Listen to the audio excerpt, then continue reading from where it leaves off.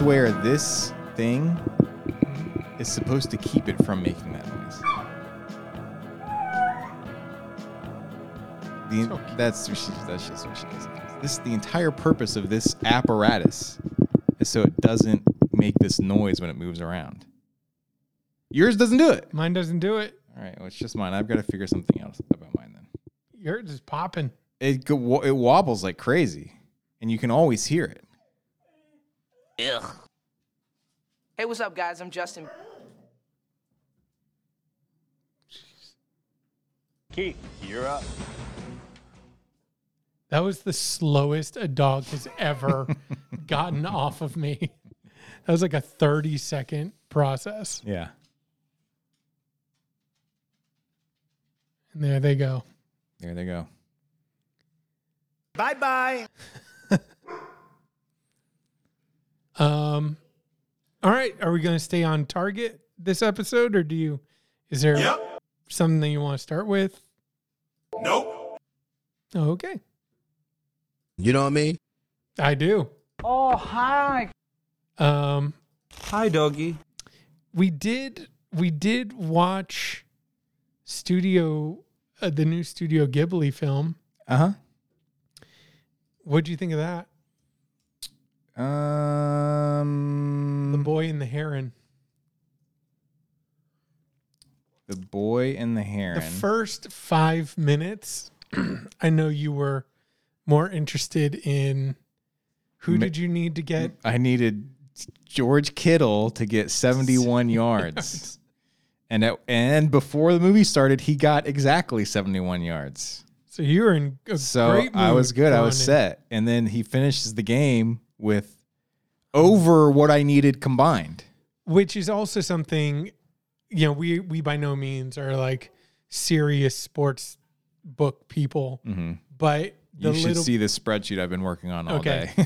How'd last night go for you? The same. I had the problem I had last night is I picked Randall. His line was 24 and a half, but by the time I got to him on Prize Picks, it was at 25. Oh. So I was like, well, I'll just go with it anyways, because if he gets over 24 and a half, he's getting 25 points, and I think he's going to go over anyways. What are the chances he gets exactly 25 points? Right. And he got exactly 25 points. Which means it was basically a nothing for me. Yeah. But I had him in 2 lineups, and in those 2 lineups, the other guy hit. So I still won, but just not as much as I could have. Yeah. Your Mabel. Mabel's freaking out. Oh my God. Bye-bye. The other thing about your dog Ace, he's not old, right? He's 8. He's 8. He's middle-aged. He's middle-aged. He's halfway there. I don't know if he's ever not, but he's striking me more and more as an ungraceful dog. Yeah. Which is not something that I associate with dogs very much. I would always think of dogs as like, they're pretty graceful, but Ace is kind of messy. Yes. When he runs, like very uncoordinated. Just bounding into you and things. Yes. He was always that way? Yeah. Pretty much. He loves life. Yeah. He loves you is what he loves. Okay. So whenever you come over, he gets uncontrollably excited. Which is so funny because, I scratch his butt. Right. Is what I do. I don't think you scratch his butt enough. It's a Pavlovian response at this point. He gets he goes on a walk every day. He gets attention every day. So it's not me. He's addicted to the feeling he gets when I walk in the door. Right. Which is inextricably tied to you. It is you. It is me. But it's also like a self-feeding loop almost, I feel like. Yeah. Somehow. Anyways, The Boy and the Heron, the theater we saw it in. So this was like a week, less than a few days ago. A few days ago. I like that I bring it up. It was Christmas Day. Yeah, I feel like it took you this long to pull it up online and for you to probably look at a picture that then reminded you of what it is. I that we just remember saw. it. It was this. Honestly, this was my plan going into it. It was Christmas Day, Yeah. Christmas night, Christmas Day night when we saw it.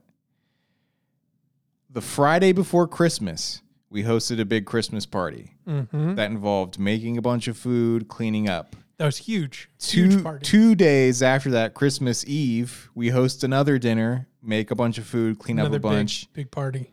So Christmas Eve, then everyone leaves, we clean up, everything gets cleaned up beforehand. Then we also had to finish wrapping gifts. Oof. So then we're wrapping gifts. Watching Hateful Eight.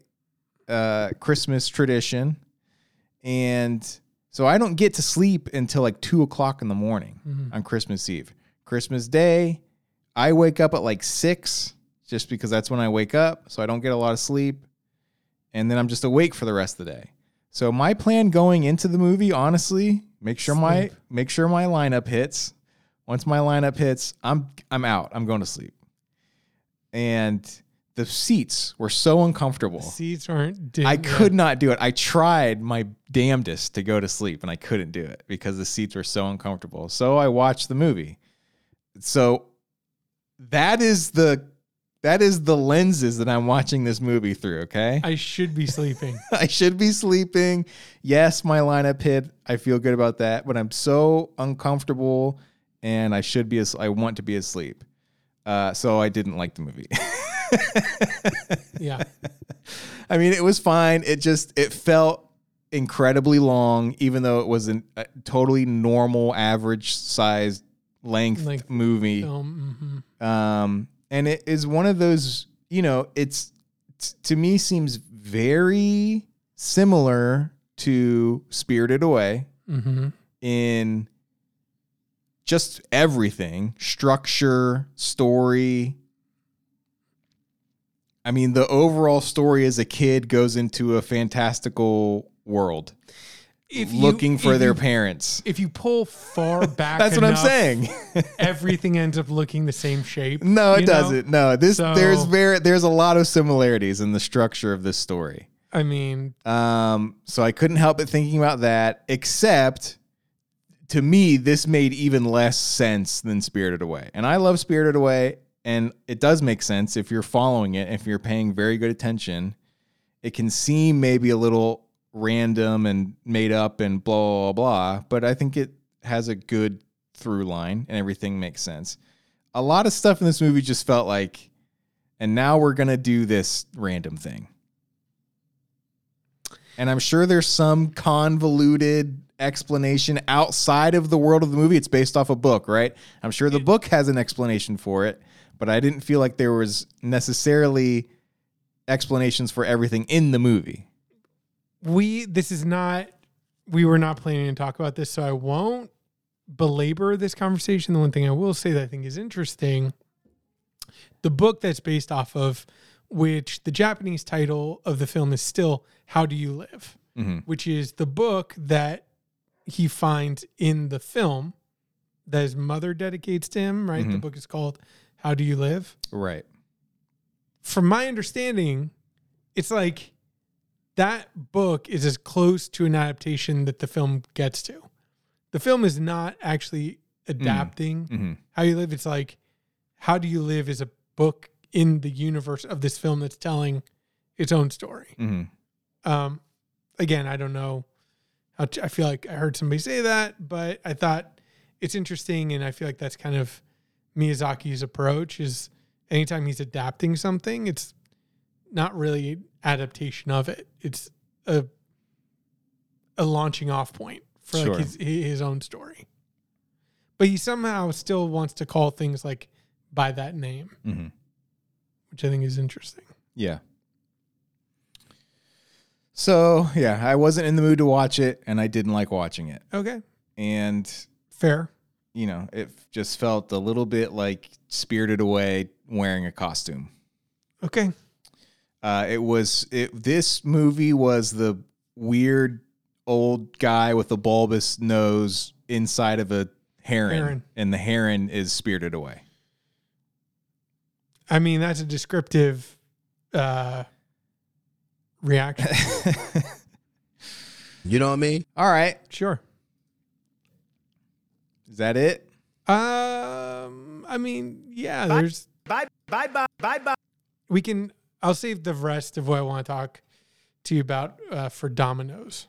Okay. For over pizza convo. Delicious pizza. Oh, the one thing that I wanted to say too is your sportsbook method has been working for me. Yeah. And what I find interesting is last night I did well because I went unders on a lot of stuff. Because what you pick never works out. So I was like, reverse psychology night, which also doesn't work for too long. Like, if I do unders tonight, everyone's going to go over.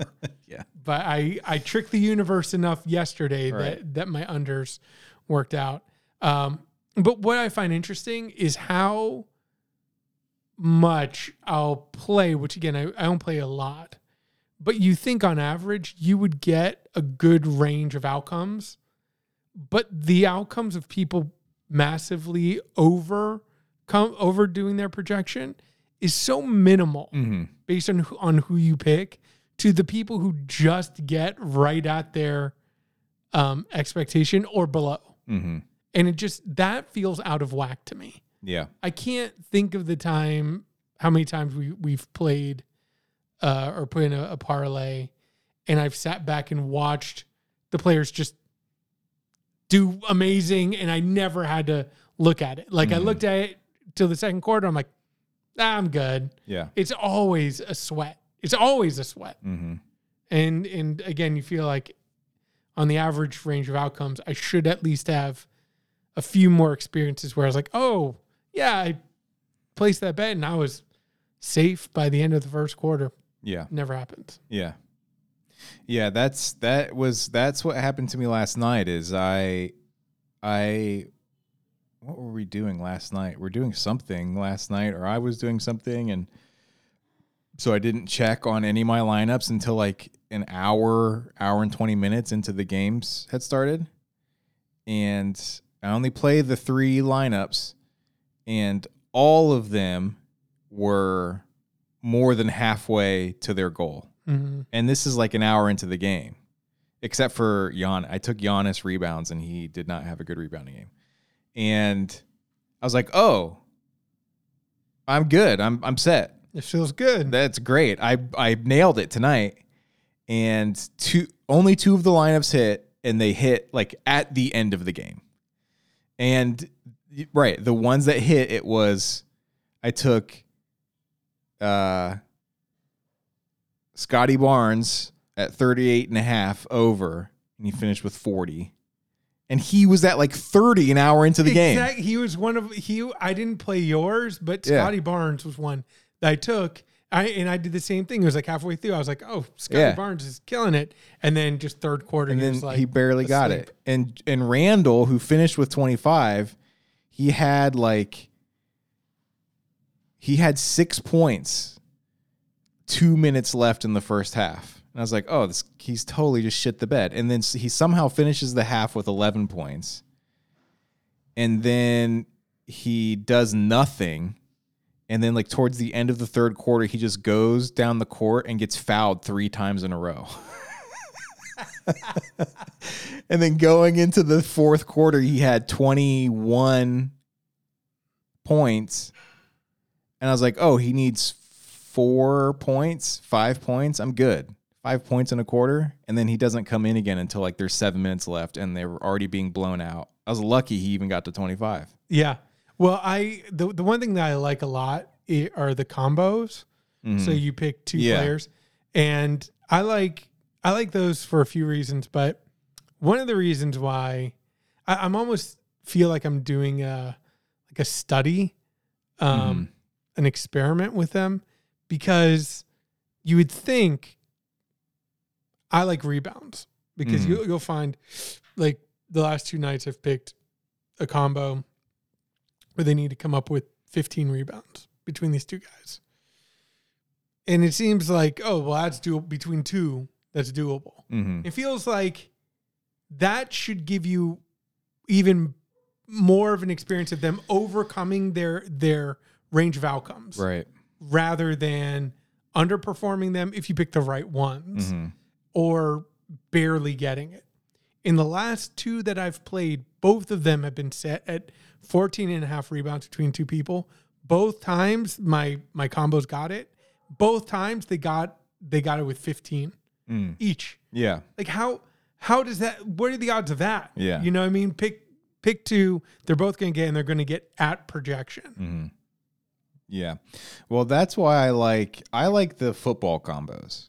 And that's why I did the Kelsey Kittle combo because my thought was yards are so streaky too. Yards are streaky. So I've got and these 2 guys are streaky in the sense that they can either one of them can have over 115 yard game.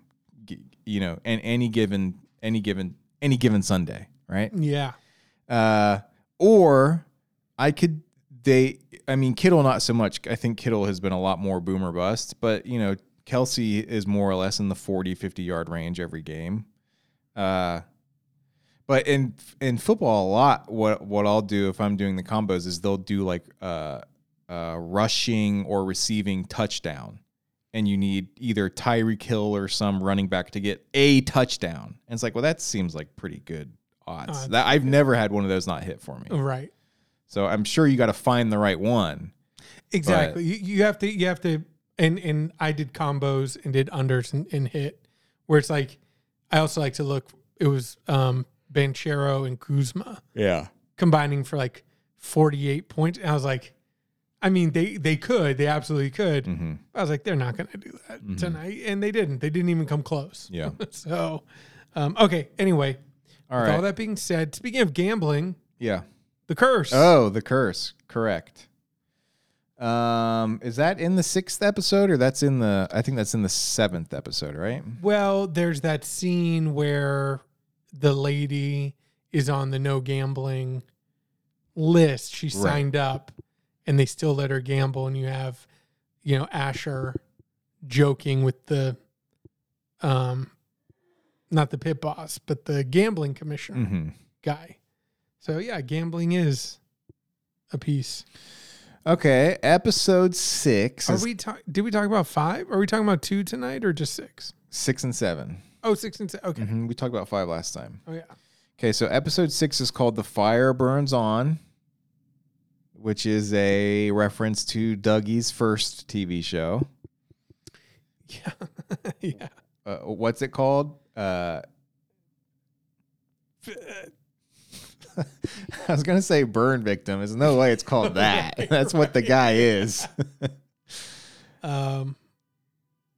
Yeah. I was going to say like Burned at First Sight, but yeah. it's definitely Love not to it. the Third Degree. Love to the that. Third Degree. I think that's it. Love to the Third Degree. Yes, that's what it's called. Okay, so episode 6 is called "The Fire Burns On." I will preface this before we talk about both of these episodes. I feel like I might be talked out on the show. Really? We watched both episodes, liked them both, feel exactly the same way I felt about every other episode in the series. I'm not sure what else I have to say about it. Episode 6 is the short episode. Yep. Which apparently the rest of the episodes are long. I mean, that was something I saved. Someone made a comment on Reddit about it. Only 38 minutes this week really makes me wish we had the whole season out at once. This feels like an appetizer. And I feel like we've obviously talked a million times about whether or not shows should be released all at once and weekly. And we both agree that weekly is best. And I feel like we also covered this a little bit with Severance had a week where they didn't release an episode, right? And instead they released that ebook. Now, one of the reasons they didn't release the episode is it was the Super Bowl, maybe? Yep. There was like a reason why it wasn't on. It wasn't just There's instead of a show this week, we're giving you an ebook. It was, something else is on that everyone's going to be watching. But I was happy with that. I'm happy with a 38-minute long episode. And I actually came away feeling the opposite of like, I'm glad that they don't feel Pressure. pressure or constrained to make every episode 44 minutes long, Right. so they can fit in 3 sets of commercial breaks or whatever. You know what I mean? Tell your story. Yeah. And however long you need to tell your story. Right. Dougie and Whitney watch a rough cut of an episode of Fliplanthropy. Whitney dislikes the episode, deeming it lifeless. Dougie agrees with her, explaining that there is no conflict nor drama at the center of the show. He suggests adding some voiceovers to build up conflict among Whitney and Asher, improving the show's prospects. Whitney likes the idea and even suggests changing the show's name to Green Queen, which Dougie approves. Kind of half-heartedly, right? Did you think, or did you take his approval as a full-throated? No, I took it 100% as manipulation. Yeah. As he wants to get her to do something.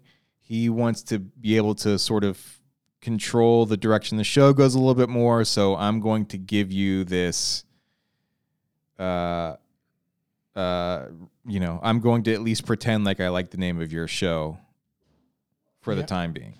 Yep. This was it was after this point that Whitney pretty much immediately, I felt like, flipped on Asher, right? Yeah, like that definitely seems to be the conversation that accelerated the feelings that she was already having, probably. Yeah. Now, the only question is Asher being, group research Focus group? Yeah, is Asher being focus grouped out of relevance the reason for her feeling the way that she feels? Or has she been feeling that way organically? And this is kind of bringing it to a head. Mm-hmm. You know what I mean? Yeah, I get the feeling that it is...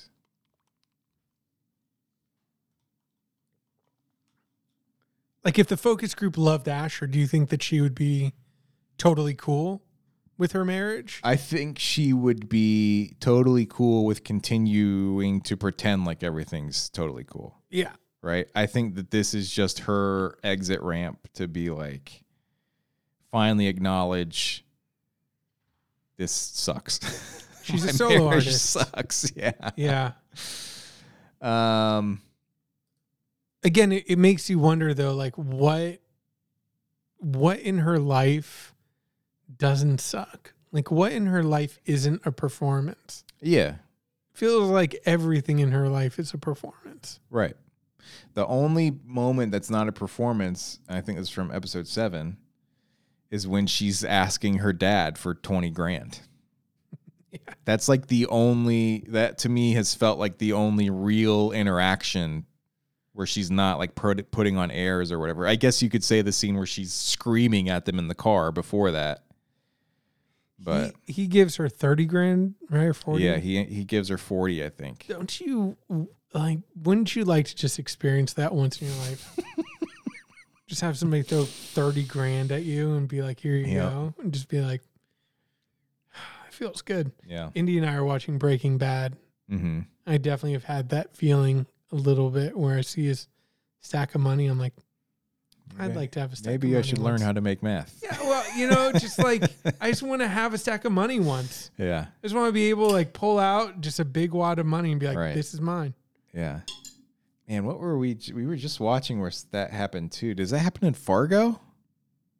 Yeah, because John Hamm gives the medieval guy a bag full of money, and then he gives a wad of cash to that kid at the beginning of the episode. Yeah. Asher and Whitney prepare to film a segment at the local firehouse. During this, Dougie gets a firefighter to flirt with Whitney, which is caught on camera. Which Asher, does he not notice it at all? He seems to be off in his little world. He's more worried about the chicken in the bathroom. Or is he purposefully ignoring it, or is it part of the whole fetish thing that they have established before? He likes to be cuffed a little bit. I took it that he is completely lost in this he seems checked curse out. and this chicken thing. And granted, if I found a pile of chicken in a bathroom where the soap should be, I think I too might be a little distracted and focused on trying to figure out how did chicken get in there. Sure. Also, like meat in a bathroom, just a concept that I even think makes me like physically ill. Mm-hmm. Something about that combo. How did the meat get there? You have any thoughts on that? I mean, so it seems to imply that maybe no one goes, like the artist shows up and Dougie's about to go in the bathroom. Dougie's the only one who's not a firefighter. Or no, Kara's the only one who's not a firefighter who goes in the bathroom. Right? She goes in. I think so. So Kara? Either her or Dougie go in. One of the Dougie two. does not. Yeah. I remember that. I thought that she was about to, but then she doesn't. But yeah. And she's the one who gave them ham. Oh, that's true. That's a good point. Yeah. So. Someone also brought up, I think this might be from episode 7, but someone on Reddit said, y'all notice Kara never signed the release form. That's not it. Here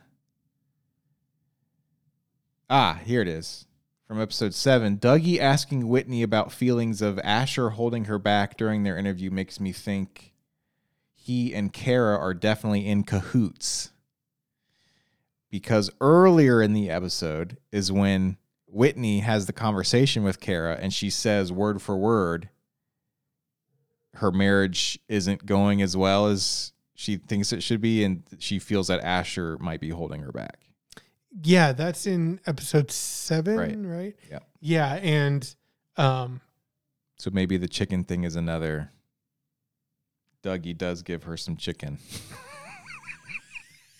Because the power goes out before he gets a chance to like zoom in or whatever. Yeah, really analyze it. I just don't know that Dougie is that psychological. Like, sure, but I mean, he did bully Asher. We know that, and he does come out and kind of say it is overtly aggressive with Asher when he's like, oh yeah, by the way, thanks for never inviting me to your satyrs, right? To whatever, yeah. He's like, I'm Jewish. So he does seem to be kind of outward aggressive against Asher now. Yeah. Asher and Whitney prepare to film, blah, blah, blah. Asher finds raw chicken in the sink.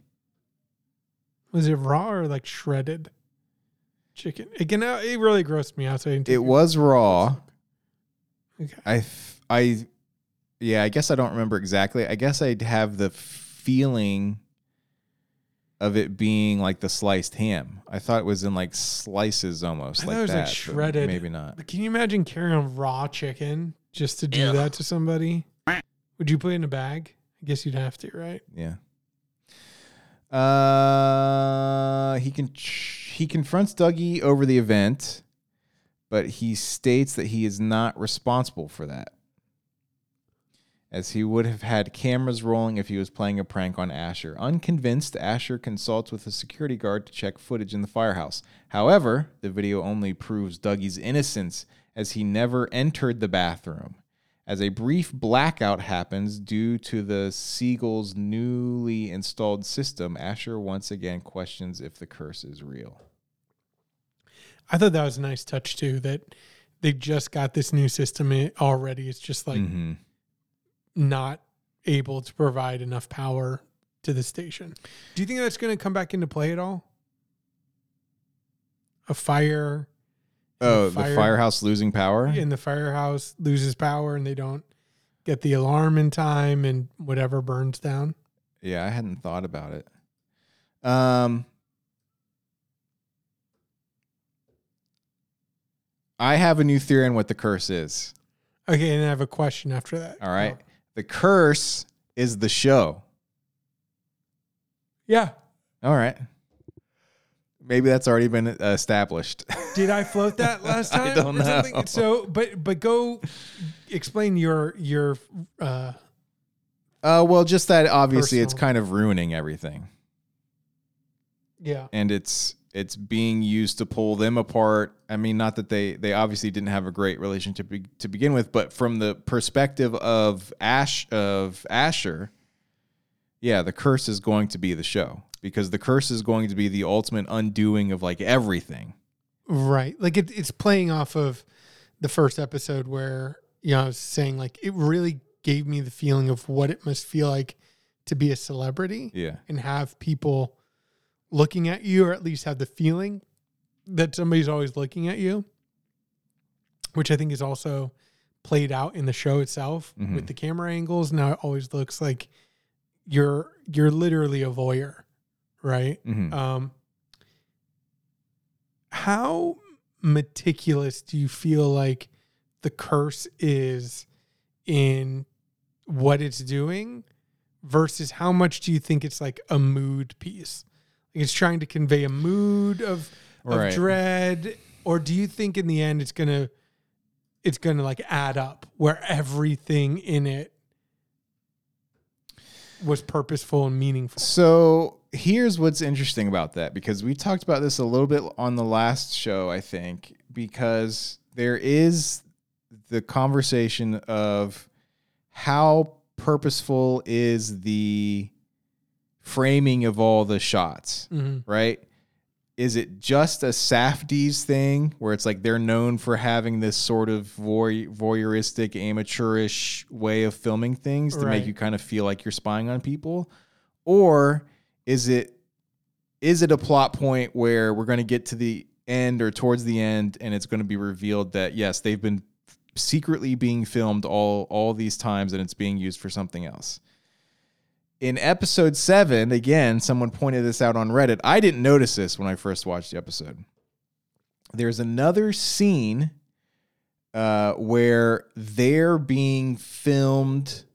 They are outside behind a van or something, doing something, and they're being filmed from inside of like a restaurant through a window. And you see people sitting at the restaurant tables, eating their food. And one of the kids, there's 2 kids sitting right in front of the window. One of the kids stands up and starts playing around.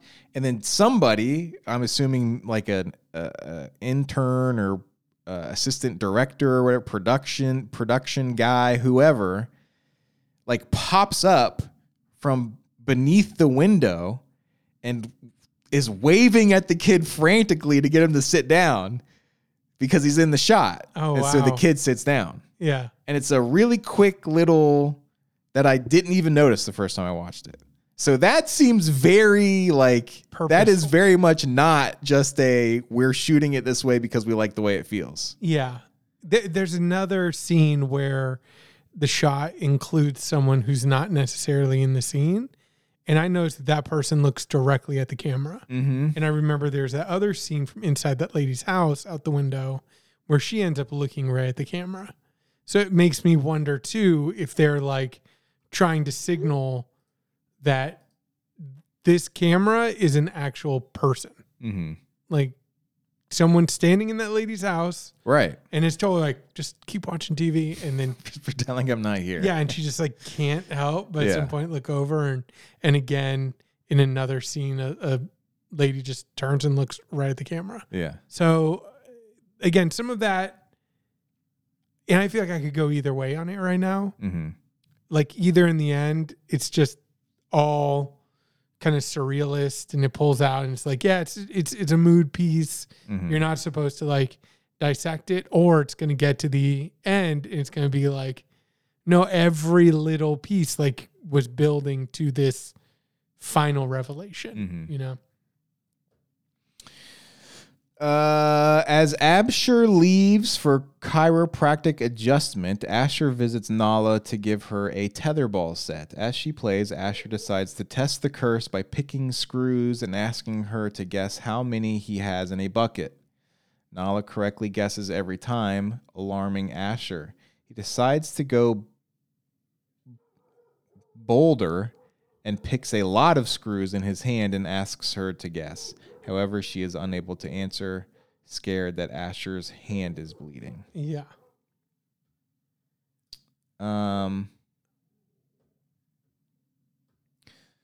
Someone else pointed out, I mean, I guess there's obviously a lot of conversation.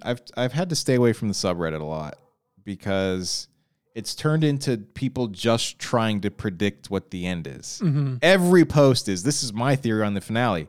This is what I've read every review of the show, and this is the impression I get from what they're saying about, the end. Da da da da da. It's like, all right, guys, let's.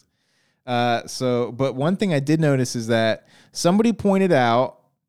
So there's obviously a lot of talk around: is Absher dead, or is he paralyzed? Well, I mean, his daughters in episode 7 doesn't seem to be right.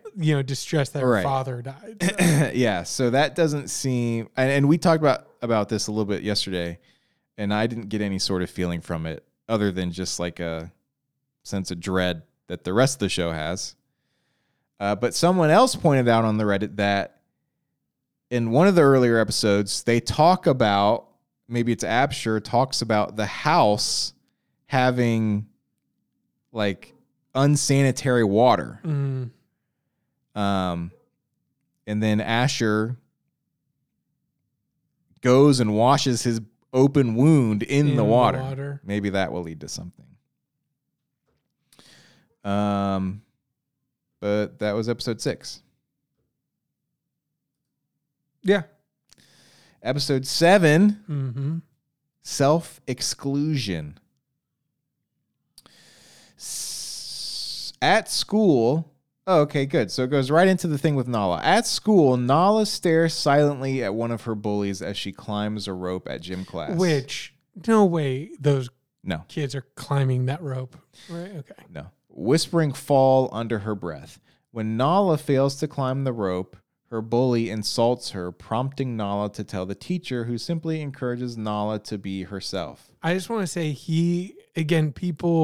I think the casting in the show is so great with these small little parts, like the guy that starts singing during the home walkthrough, and now this PE teacher. I feel like there's 100% how a real PE teacher would react. Just like start word vomiting out, like eating Chex Mix. You're eating. You're like, listen, it's just about believing in yourself. Right. And did she hurt you? No, she didn't. Right. And then the little girl being like, I need to use the restroom, and being like, thank God. Yeah. Like,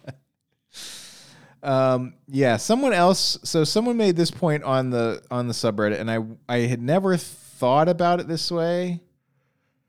I had always taken the curse stuff as solely a Asher thing. Asher seems a lot more obsessed with it than everyone else, and even more than Nala. Now his wife Whitney, what's her name? Mm-hmm. Asher and Whitney. Mm-hmm.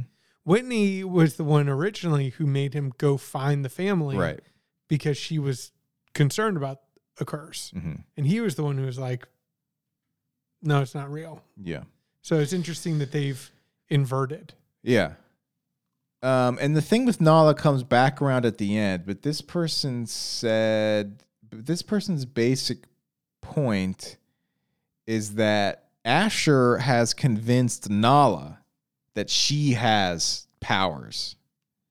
Have you ever gotten that feeling? I mean, I guess it does play out by her trying to convince or trying to psychically knock the girl off the rope or whatever. Right. It made me wonder where she got that. Like when it opened, I was thinking like, is this something that she does? Seems like maybe she's taking it a little bit more seriously than. Yeah. Like I didn't know because she starts by cursing him. So maybe this is just what she does. Yeah. But this does seem more intentional than how she's described it before. Yeah. Okay. Oh,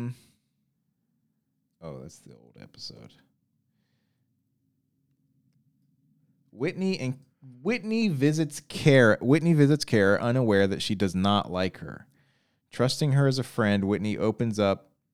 So she visits Kara by bringing her the racist She goes to the mini golf statue and then hiding, pretending Behind the like it's wall. some big surprise. Very uncomfortable. Now, my question with this is, do you feel like she was opening up because she was trying to be honest, or was she trying to manipulate Kara?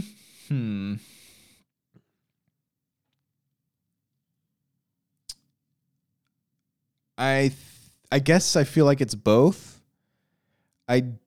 Because I feel like she's being truthful in what she's opening up about and what she's saying, but I do think she's only doing it to get her to sign the release. Right. I think that it's her reacting to how the relationship is going and her desperate attempt to get Kara on her side and then also to get her to sign the release. Mm-hmm. And I think it shows in her willingness to go into debt, even more debt with her parents, so she can get the extra money to get Kara on board. Right. And that she's willing to go $20,000, deep just to get Kara to kind of like her, or to get to use Kara's artwork, which she has convinced herself is integral to her project, which I also like all the little things where she's like, because I had to sign one of these releases too, because they, kind of look at my houses as art too, or whatever. Mm-hmm. And just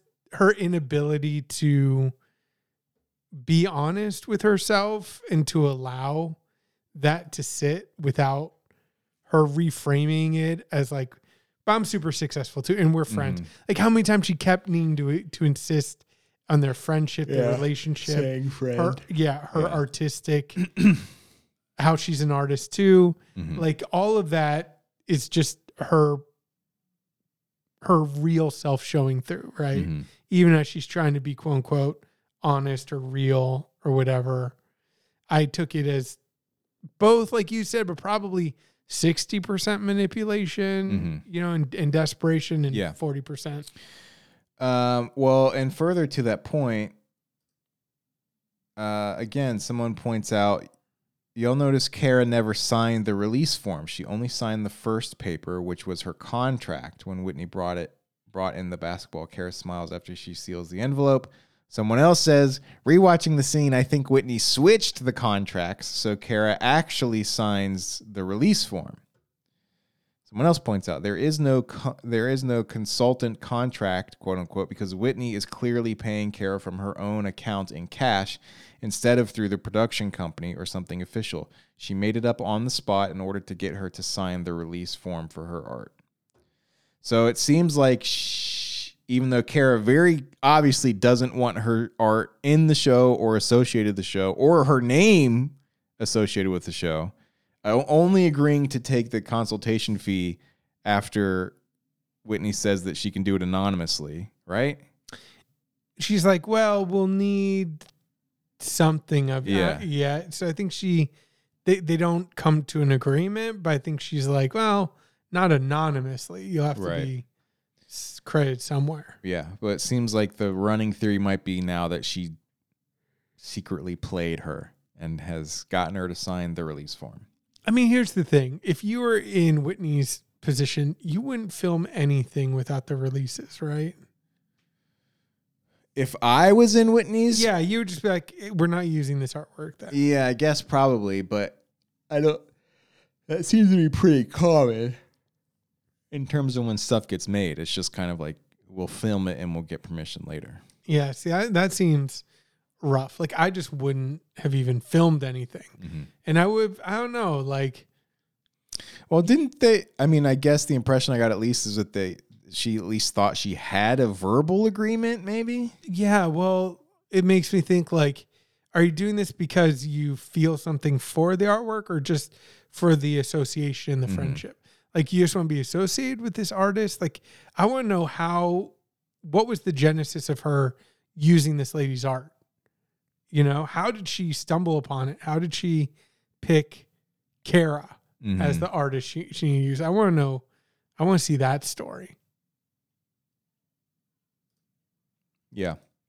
But yeah, I do want to say just quick shout out to her, like silently giggling as Kara opens the door on the racist statue. Like, what an amazing image. What did you make of the horse game? That's interesting. That's one of those things that, again, you watch it and you're just like, so big picture, what it took me, it helped bring Whitney into focus a little bit. Uh-huh. So on the one hand, you have Asher, who is a bullied kid who refused to accept that he was being bullied and just built this narrative that he was being included in the game of bullying him, I guess. You know, so you have a bullied kid who's not willing to accept that reality. And then on the other side, you have Whitney, who is just a lonely, rich girl who has no real friendships and is just lonely as all hell out there. So watching her, you know, number one, just be like, oh, basketball, let's go play. Like, it's just this desperate attempt to have connection with somebody. And I definitely felt like I could see her at 8 years old, just being lonely and desperate for connection, not having anybody. So number one, I think that's how I took the horse game. But I do feel like it would be hilarious if at the end it comes back in some way. Like her getting Kara to spin 5 times is part of a curse that she's putting on Kara. Sure. You know, get her to spin around 5 times. Also, that is like child horse. Yeah. You know, again, it made me think about her as the lonely kid. Because, yeah, no, spin around 5 times true, but okay. You know, you do that when you're 6. Sure. You don't do that when you're 32 or however old they are. Yeah. Asher continues attending the corporate comedy class, still failing in trying to get the rest of the class to laugh. The instructor decides to use Asher's small penis as an inspiration for jokes.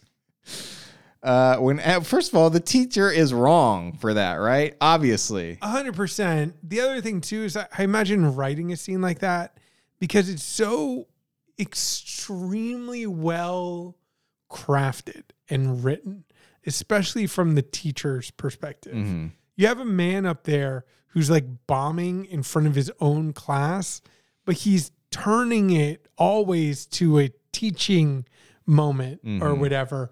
And the way that he's written to kind of be riffing, but then failing and then pivoting, I just found that like so remarkable. Like when he does the Rodney Dangerfield build up and then he like puts a picture of Rodney Dangerfield up and he's like, does anybody know who he is? And like hands go up. So it's like, yeah, they know who he was. It just wasn't funny. Like, Right. And you describing and explaining Rodney Dangerfield is not helpful. And then his fake build off of that one lady's prompt, which I forget what it was. Smother. I'll get, charged for 2nd-degree smothering. Right. I mean, that's obviously needs work, but just the way that teacher's navigating and in the way that, he does something just egregious and disgusting and wrong. And then to see him like pivot that and ultimately pin it all on Asher. I mean, the one thing that I'll say is like the other students who kind of shut the teacher down, I felt like they would have seen what he did there and probably commented again, but apparently they didn't. And apparently the teacher kicked Asher out right at the end is what we're seeing. Well, I would say politely asks him to not come back. Well, he's like, yeah, we'll get you in with another group. Right. But he doesn't say explicitly like, you can't come back to this thing. We don't want you here anymore. You're expelled. He just does a mealy-mouthed, yeah, we'll fit you in somewhere else. Yeah, the way he turns that too is just so disgusting Yeah. and great. What do you think of Asher's little joke? There's one thing I'd like to stretch. There's one thing I'd like to stretch. Yeah. My penis. I mean, given the teacher's jokes, Sure. it felt like, yeah, man, Yeah. When Asher begrudgingly moves forward with the joke, the other students become uncomfortable and offended, and he is subsequently kicked out of the class. Later, he watches a news report about a woman who won $70,000 at Whistling Casino, but the gaming control board took over the winnings as they considered the woman unfit to gain access to the casino. The news report shows footage of Asher laughing at the woman, resulting in an argument with Whitney over the woman's situation. Not just laughing, like knee slapping. Yeah, like throwing his head back. Yeah. One note I had about that. So he has this argument with Whitney that apparently he's recording. yeah, it's revealed that he's now recording stuff. Right. He later comes back to, I think Whitney's really the only one in that argument who she's kind of on the attack and says some things that are probably true. She says specifically something like, you would never do anything good unless I made you, or something like that. Mm-hmm. Anyways, Asher's recording it, and then we see him later going back over the recording and taking notes. Mm-hmm. So what do you think it says about Asher that he's obviously recording an argument with your significant other? Terrible idea. Not cool. Just a bad idea. It's not going to work out how you think it is. It's not a good idea. Don't do it. Yeah. But he appears to be using it not as like a blackmail, or at least not yet, or not as a way to like try and prove his point or whatever, but as a way to like improve. Yeah. And be better. Yeah. What does that say about Asher? I mean, to me, it says that it could say a few things, but one of the things I think it says is he is a construct. Yeah. That there's nothing there. He is just trying to emulate actions, emotions of people to try and fit in, but that none of that comes naturally or organically to him. Mm-hmm. So, yeah, it's another thing in his list. But he also, in his freak out moments, shows you that underneath he's just a roiling kind of like volcano of insecurities and rage. And even in the comedy class, right? Mm-hmm. His outburst, which is just kind of out of nowhere and weird. It's like that's what's underneath it all. And he's trying to take that and turn it into something like not positive necessarily, but like digestible by other people, trying to fit in. Mm-hmm. What's your read? Yeah, I don't know. I just thought it was interesting because I think it also, I guess, goes hand in hand with the like going to a comedy class thing. Like Asher is just overall a kind of a gross, kind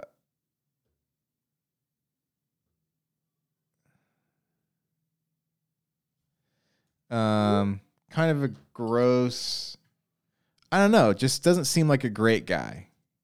Like obviously the casino stuff is heinous, and he's very manipulative, and he's done very bad things, and he's not just this like sort of like I I don't know how you would say it, just kind of sort of like thoughtless goof. You know what I mean? Yeah. Like, obviously, I guess this doesn't need to be said, but like, taking down notes is not going to help you, buddy. No, exactly. You're a little bit beyond that at this point. And I mean, you just kind of got to know who you are and then go from there. You can't go from, well, I will be this, you know? That kind of takes me to my big takeaway from this episode, and I wanted your take on it. Yeah. Something that I feel like I've always been interested in my life, personally, and just as like a concept, is people changing their kind of personality or pushing against not just social expectations, but also just like those aspects of themselves that they may or may that they may not like, and our ability to do that. So I know that I've experienced that in my life. I remember being younger and just seeing people who were more like, I remember watching my grandfather, who's very like silent. And I was a kid who was always kind of looking for, I wasn't attention seeking, but I was definitely wanting connection with people, you know? And I remember looking at my grandfather, who was silent, very silent type, and being like, I wish I had more of that. So I remember I would sit there and say, you know what? I'm not going to talk for like this amount of time, or I'm going to force myself to like be more silent because I want to be that. I'm somebody who will like, a joke opportunity will come up and I'll just jump into it, you know what I mean? And not think about it. And sometimes it'll be funny, but a lot of times it's not. And I always feel crappy at the end of it. So I want to be more thoughtful, or someone who can just be witty a lot easier. And I'm like, you know what? I want to be more like that. But then there's a ceiling to all of that, because that's not my nature. My nature is not to be silent like my grandfather. And I've told you a story before. My grandfather didn't have a rich inner life underneath that silence. Right. You know, it's not like he's growing himself. Yeah. He's just kind of shut off and continuing. It was actual silence. It was actual, like, yeah. Internally and externally. And he just sat there and looked cool, though. You know? I was like, I want some of that cool. Yeah. Or, you know, Indy made a comment today about how he's not like quick witted, and how he's like, yeah, you know, it always takes me too long to think of something. I'm like, you know, is that changeable?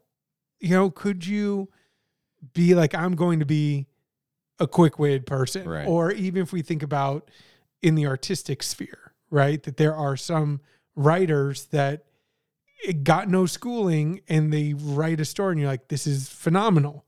And there are people who go to school, you know, their life is that program, and they maybe release one book that's okay, but that's it, you know? Like, how do you navigate your ceilings, your DNA restrictions? And with both Asher and Whitney, you have like Whitney, who is fundamentally like striving to be perceived as something, and has some level of self-awareness, but not enough. And Asher, who has both too much self-awareness because he knows he needs to take notes, but also that kind of cancels itself out because that's not the way to address the insecurities that you have, you know, about yourself. You know, what ability, like, do they have any ability to change? Or would we say like, you're screwed? No, this is who you are.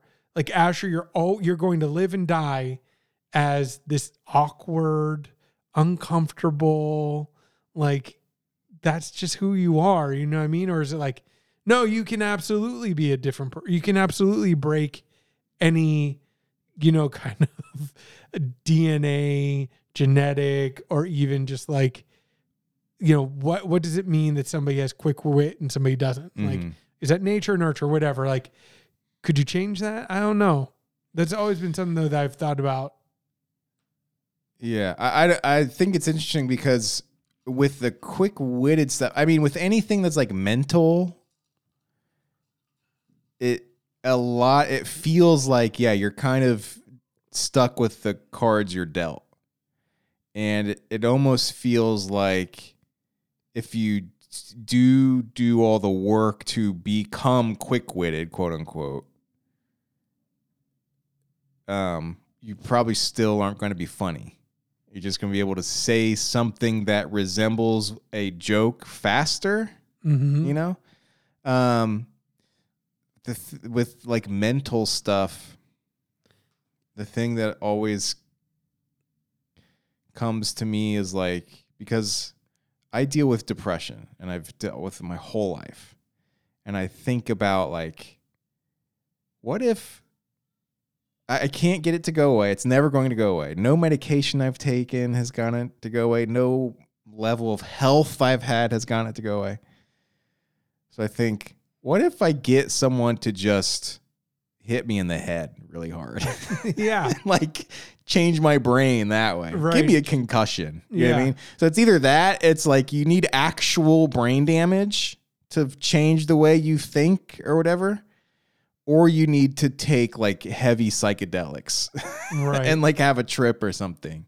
That seems to be the only way to kind of affect those things. Now, what Asher is doing, you know, when it comes to like maybe trying to be more empathetic or trying to have better listening skills or whatever, I think that is stuff that's pretty easy to change. Or be perceived as normal. Like, I feel like I think that's probably also a tricky one, because it's like, it's just going to be one of those things like an uncanny valley thing. You know what I mean? Where it's like, you're going to come off as weird. And the fact that you're trying to not be weird makes you even weirder. Right. Like, it's like if you have to go to a corporate comedy class, it's kind of like this isn't for you. Like, Right. You're not going to go to this class and then figure it out or become better. Or, you know, podcasts have really elevated a lot of improv people. Right. It's kind of like the place where all improv people go to live and thrive is in the podcast sphere. Right. And you're like, okay, did improv just enhance abilities, or are some of these people, they just grew up as like, yes, I study comedy, I write notes about comedy like Asher does. Right. And they went to improv class and like, I got it now. Now I'm funny. Now I know how to do improv. You know? Yeah. It's like improv or things like that seem like they can only enhance abilities. They can't Right. like teach abilities. Yeah, I agree. I think the example I think of is Sean Clements from Hollywood Handbook. Like, I would imagine he's done all that. He's went through the improv classes. He's done all that. But at the end of the day, I'm pretty sure he's just like a funny, quick-witted guy. And he would have always been that regardless of the improv classes. Yeah. You know? Yeah. I think that I've tried to push against a lot of, and I do think it's a big ball. Like we've talked about this before, but being raised in like a religious setting has its own, you know, kind of issues that it brings along with it, that then you have to spend your life navigating. And I always want to be like, I want to change the things I can, but I also just want to accept the thing. Like, I don't have to be a completely different person. You know, I think that's where people get tripped up, is if they don't like who they are, they feel like, well, I need to be completely different. It's like, no, you don't have to. Just change the things that you can. And I think you might find yourself in a much better place. Or like you, yeah, like depression is something that you're just like, I will never beat this. So I need to learn to live with it, but also they're going to encourage you to still push and try and change yourself. You know what I mean? Like, the whole point of living with it is not accepting that that's your reality. Right. Right. Which is a weird dichotomy.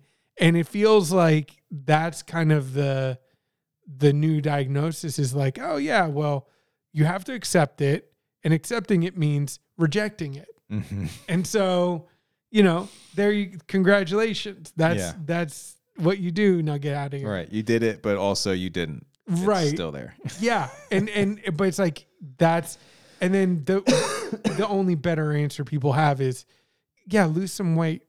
Watch what happens when you lose weight. It's like, okay, yeah. So keep giving your brain that endorphin rush, chase that feeling, and that's going to be a positive outcome to you.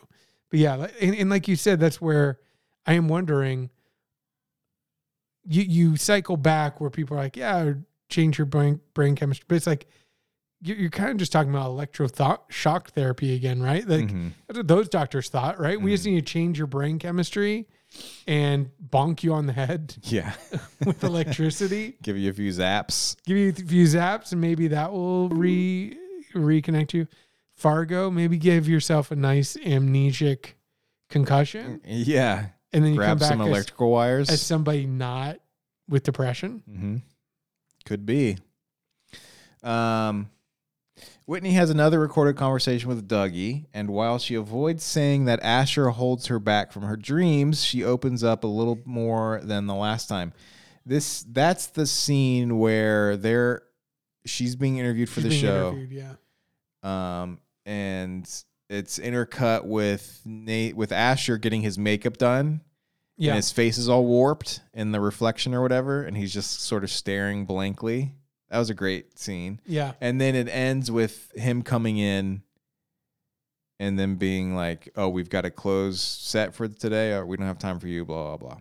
But also, I kind of feel like the worm has turned with Dougie and Asher, right? He also seems pretty hostile towards him. Absolutely. Like no longer wants to hang out with him, Like is that scene especially.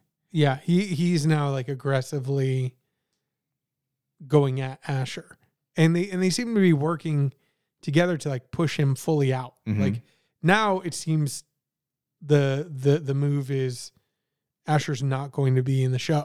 Yeah, that's interesting. I wonder if it does make sense that it seems like he's being pushed out, but at the same time the whole idea was that there needs to be some sort of level of conflict in the show. So but non-green queen.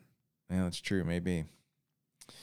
Whitney is also struggling with money and even asks Paul for help, her dad.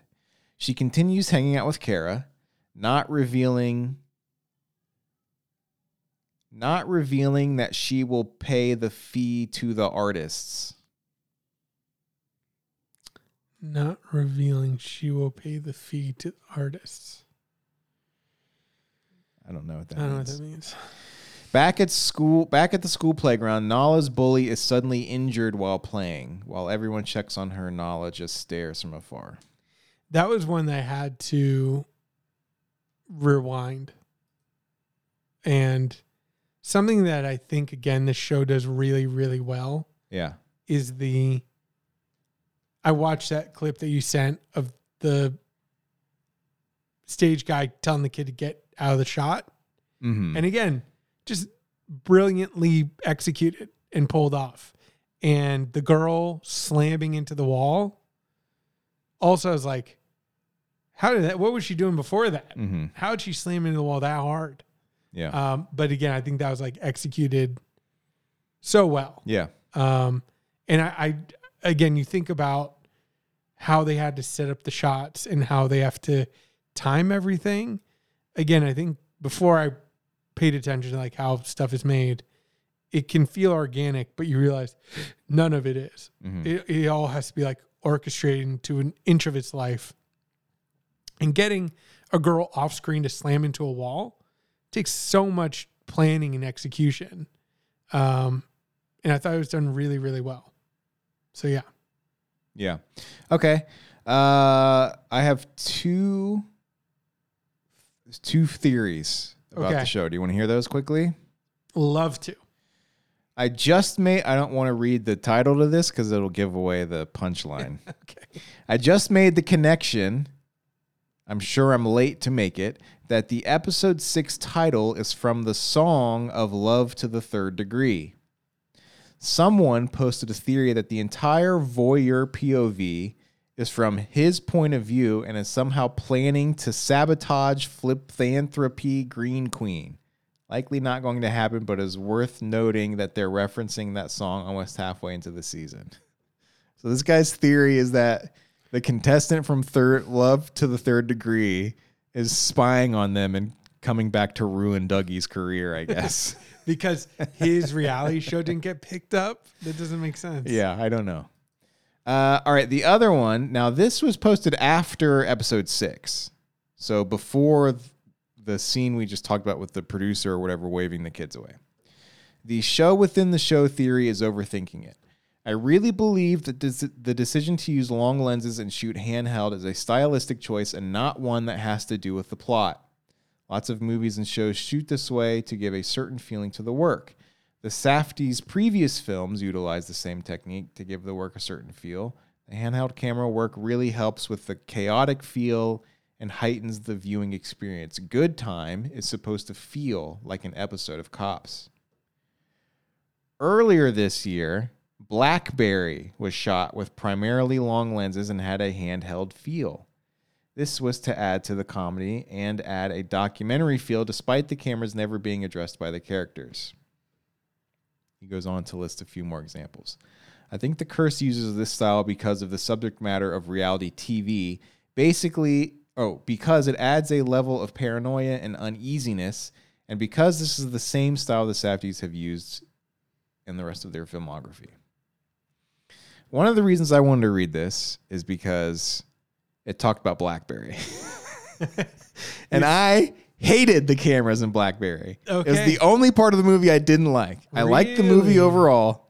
I hated the way it was filmed. Wow. It felt so reliant on this, and it felt less like The Curse and more like The Office to me. And it felt so reliant on The Office zoom-ins of, here's the joke, zoom in real quick.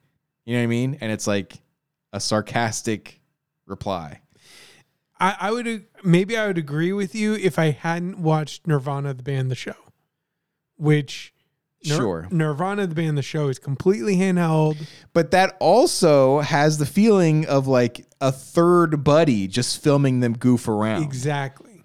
That is not what Blackberry is. Yeah, Blackberry very much is a movie. Yeah, but I mean, I would just say I don't know that he'd be ripping off The Office. No, I'm not saying ripping off. That's just what the technique kind of is. Yeah, refining his own technique. Maybe. But yeah, I mean, again, we just talked about it. I agree with everything he's saying, but there's just too many little things throughout the show to point to it not being just a feeling type of thing. Yeah. Yeah. You wouldn't have people directly interacting with the camera if they were just going for the feeling of it.